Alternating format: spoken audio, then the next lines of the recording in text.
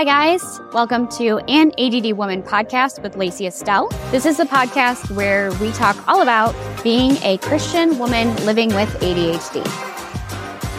Full disclosure, guys, just so you know, which you probably can already hear some random weird background sounds, I am recording this. If you've been listening to my podcast for any length of time, you know that I'm a mother of 5, and I am recording this with the smallest human in the background. He's, of course, in a play saucer. He's got about 1 million toys surrounding him, but he will drop them, press buttons on them or whatever. But hopefully you can just kind of listen through it.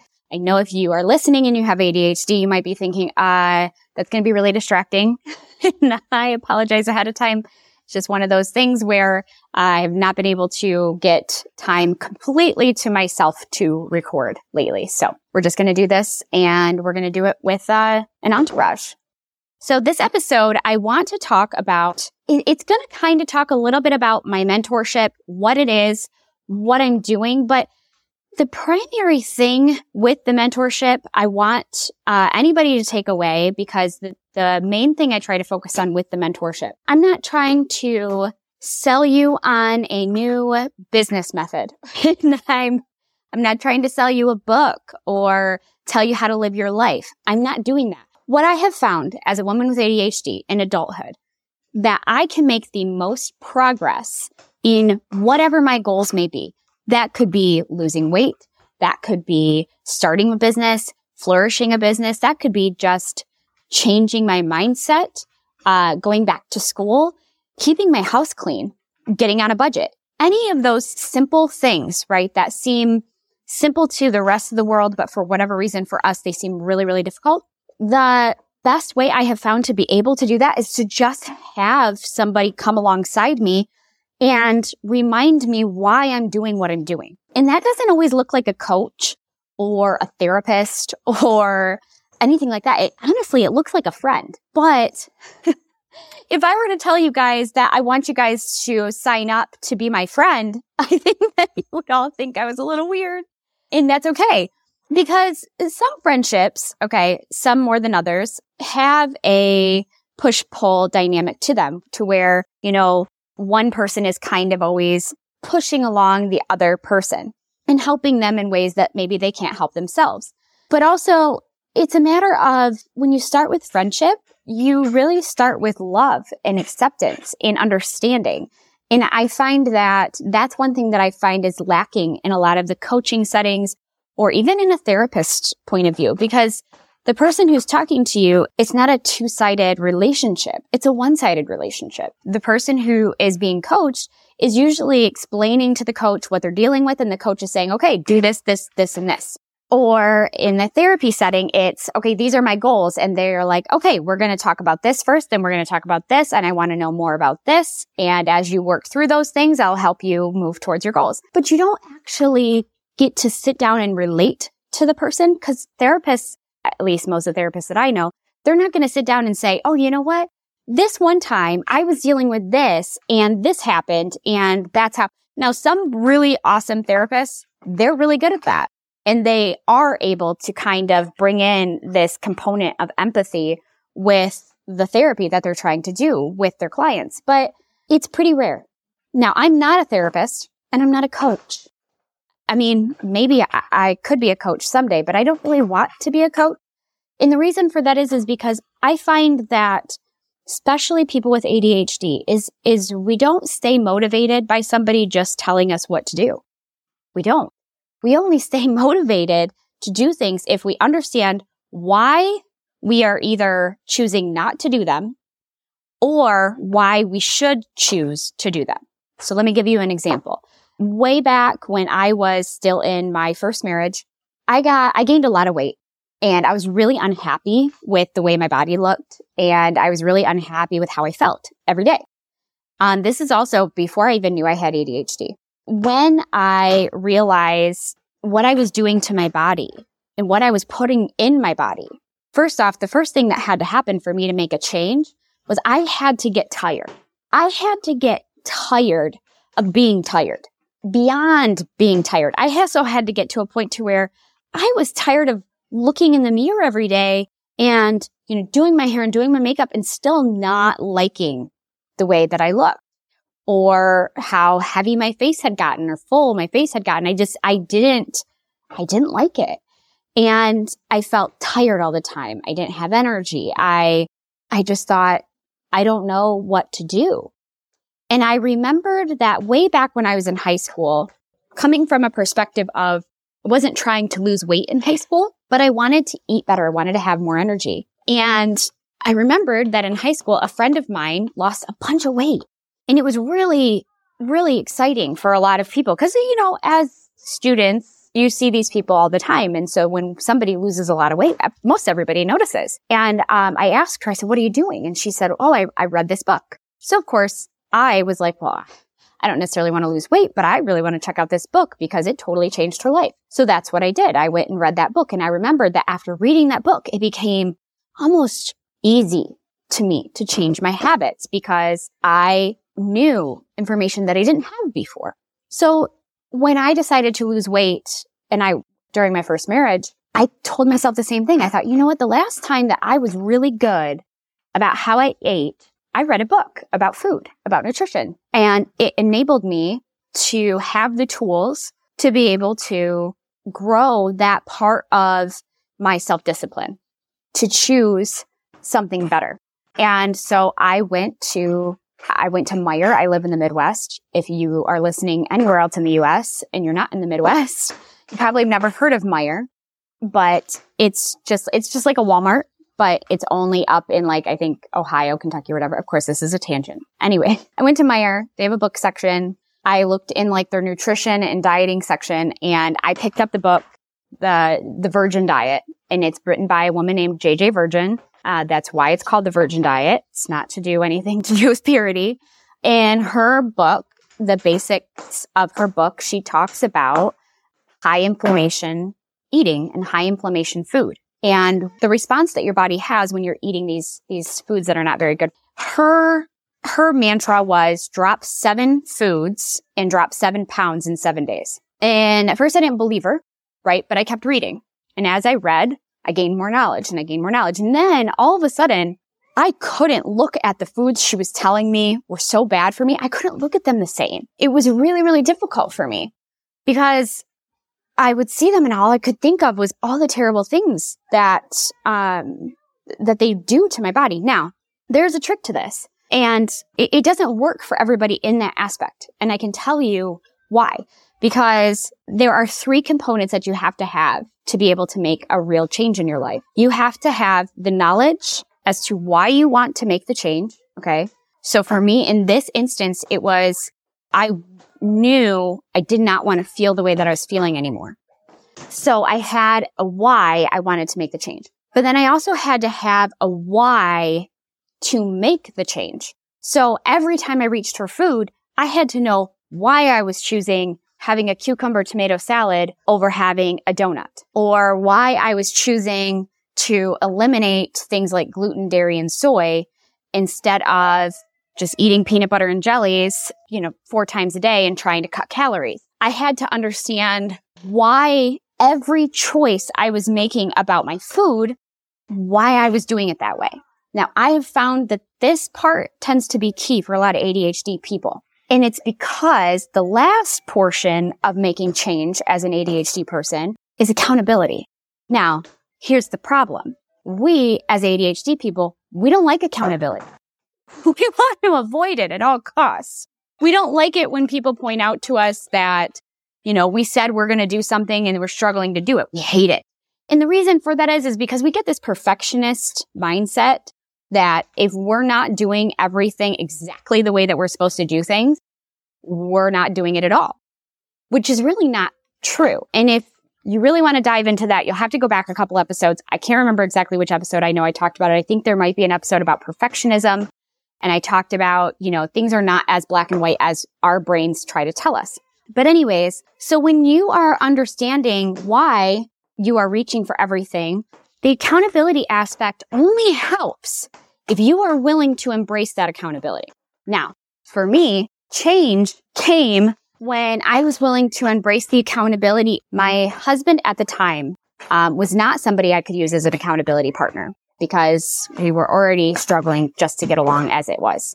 Because of that, I had to go to somebody else for the accountability. And at the time, I had a really good friend and we were really close. And I basically told her what I was trying to do. I didn't read to her the book, but I explained to her like what the book was talking about. And so even though she was not necessarily on the same page as me as far as like wanting to cut out all these foods, right?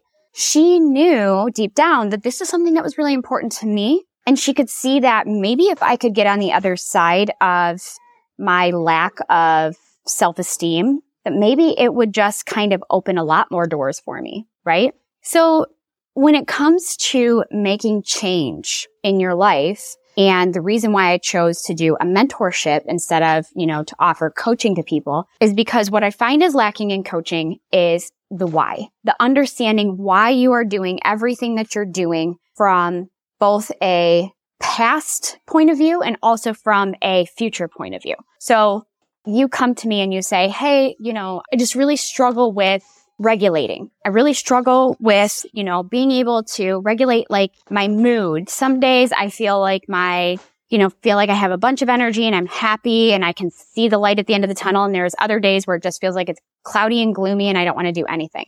So with a mentorship, you come to me and you say, I really have this bad habit of not being able to regulate myself. And I don't really know why.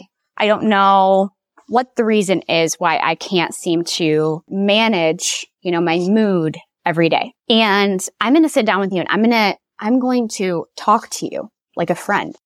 I'm not going to talk to you like somebody who knows everything or somebody who knows exactly how to fix your problem or somebody who right away knows what is best for you, because that's not what this is. As a mentor, my goal is to get to know you first, to understand kind of how you tick, why it is that you have gotten to the place that you have. And then to really get a better understanding as to what your goal is with having the accountability aspect that you're willing to take on through the mentorship. I think it's really important to do that. I think that so many ADHD coaches, they miss that mark. They miss it by a mile. And when you miss getting to know the person on their level and understanding their perception of themselves, their perception of me, their perception of what they're capable of, only then can you really help somebody implement change. So my mentorship is not cut and dry. Now I'm actually adding right now some mini courses to it, some quick 10-minute video tutorials that you can listen to via audio or not. And in those tutorials, I just kind of walk you through some 10-minute mindset questions so that you can get to know yourself better. One thing that I find most ADHD people, or most ADHD women specifically, are struggling with is being honest with themselves. If you can't be honest with yourself, you can't embrace change. Because if you're not honest with yourself, you don't actually recognize what you need to change. And you also aren't recognizing how people actually perceive you. So when you sit down with me and we do all of this, and yes, there's courses and things like that that are going to be part of the membership that you'll be able to go through at your own pace whenever you want, hit the 10-minute listen button when you're in the car, whatever. And you can just take it as you want, and then we'll work through the things that you're working through in each of your sessions. I'm not telling you about this because this is something that I want everybody who listens to my podcast to buy. I'm telling you because even if you don't come to me to help you through the changes you want to make, whether that's next year, whether that is at the end of this year or in 3 years, I don't care. I want you to understand the components that you need to look for when it comes to being able to really make change in your life. One of the biggest components is going to be understanding yourself, understanding why you make the choices you do. Now, there's so many gurus out there, so many self-help gurus out there that will say, oh, you have to know your why. You have to know your why. Well, you know what?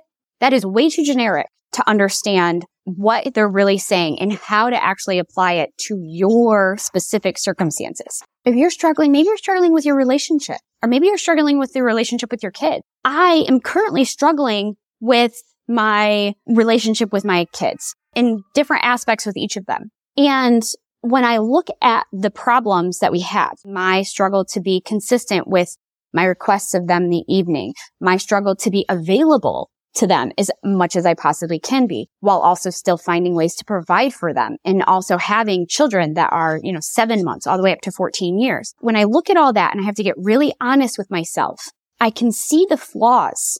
I can see the problems that need to be fixed in what I'm doing in the mentorship, or what I'm working through with some of the clients that I already have in the mentorship, and then ones that, will listen to this podcast and say, yeah, I think I want that. That's the kind of help that I could actually use. What I'm doing is I'm finding a way to look at the big picture, and then I'm filling in the holes where I feel it's necessary to fill in the holes, because it's not all one size fits all. When it comes to my parenting, one thing that I worked through years ago was yelling. Oh my gosh, I would lose my mind in the morning because it felt like if I did not create this sense of urgency in my children by yelling at them, they did not move fast at all. There have been countless years where my oldest has had several tardies, and I really can't tell whether it is, the chicken or the egg, which came first, whether it's his fault entirely or my fault entirely or both of our faults combined. Overall, him being late in the past was such a source of stress for me that I used to just freak out in the mornings. And guess what? It did not make a difference. It didn't make a difference, but I would lose it. And then the other problem that would happen is all of a sudden I realized at some point, man, my poor kids, they have to go off to school every day knowing their mom is mad at them, Now, the good thing about having somebody there for you that you can be accountable to, that you can talk to, is they can give you perspective.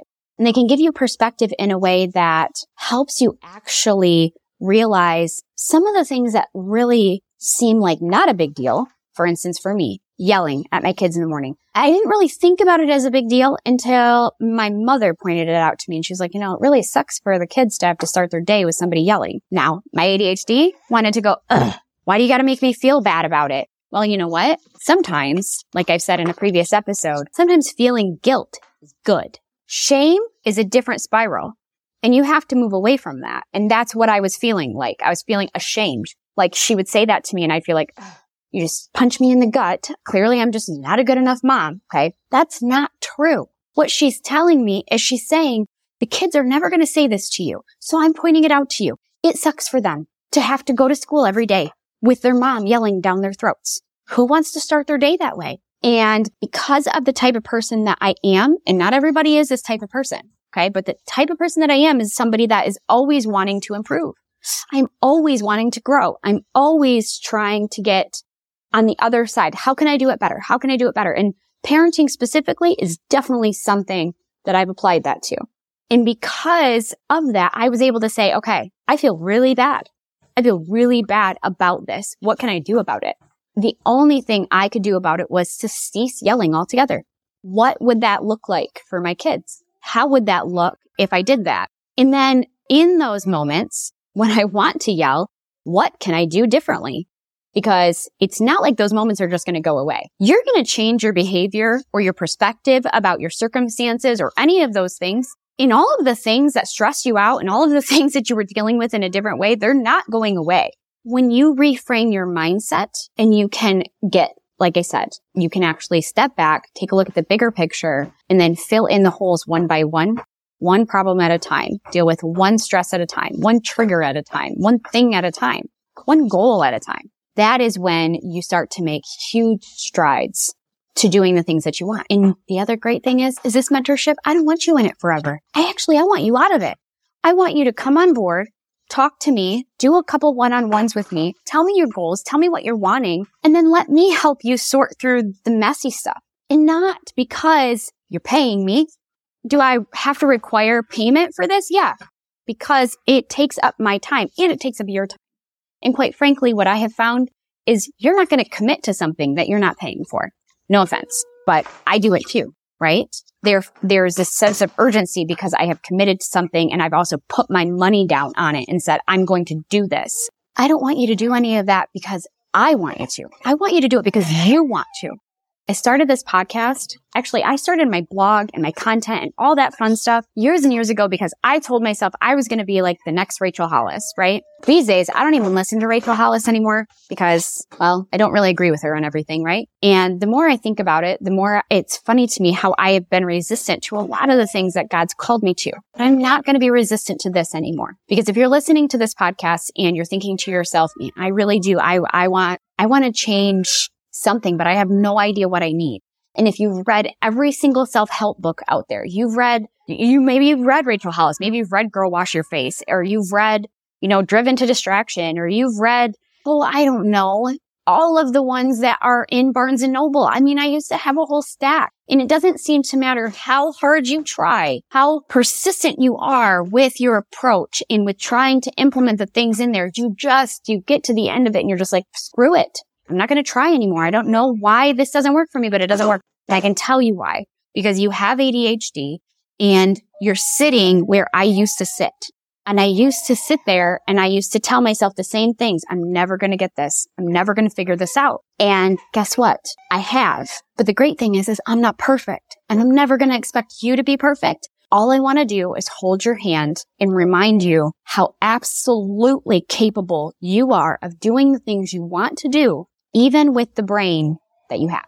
So that's where I'm going to end this episode. I hope that it resonated with you. I hope if nothing else, I just hope that you took away from this episode that you now know what it is maybe that you need to really ask yourself so that if you want to make change in your life, you can. Now, there are lots of practical ways to deal with ADHD, and that can range from medication to therapy to occupational therapy to sensory input to all sorts of different things. And that's fine. All I want you to think about is, who do you want to be? Who do you want to be next year, tomorrow? Who do you want to be to your kids? Who is it that you want to be? And then if you're not that person yet, or if deep down inside of you, you're like, I am that person, but for whatever reason, my actions do not match up with who I want to be, then you're not asking yourself the right questions. So start asking yourself the right question. Okay? I'll talk to you guys really soon. Have an awesome week. Bye for now.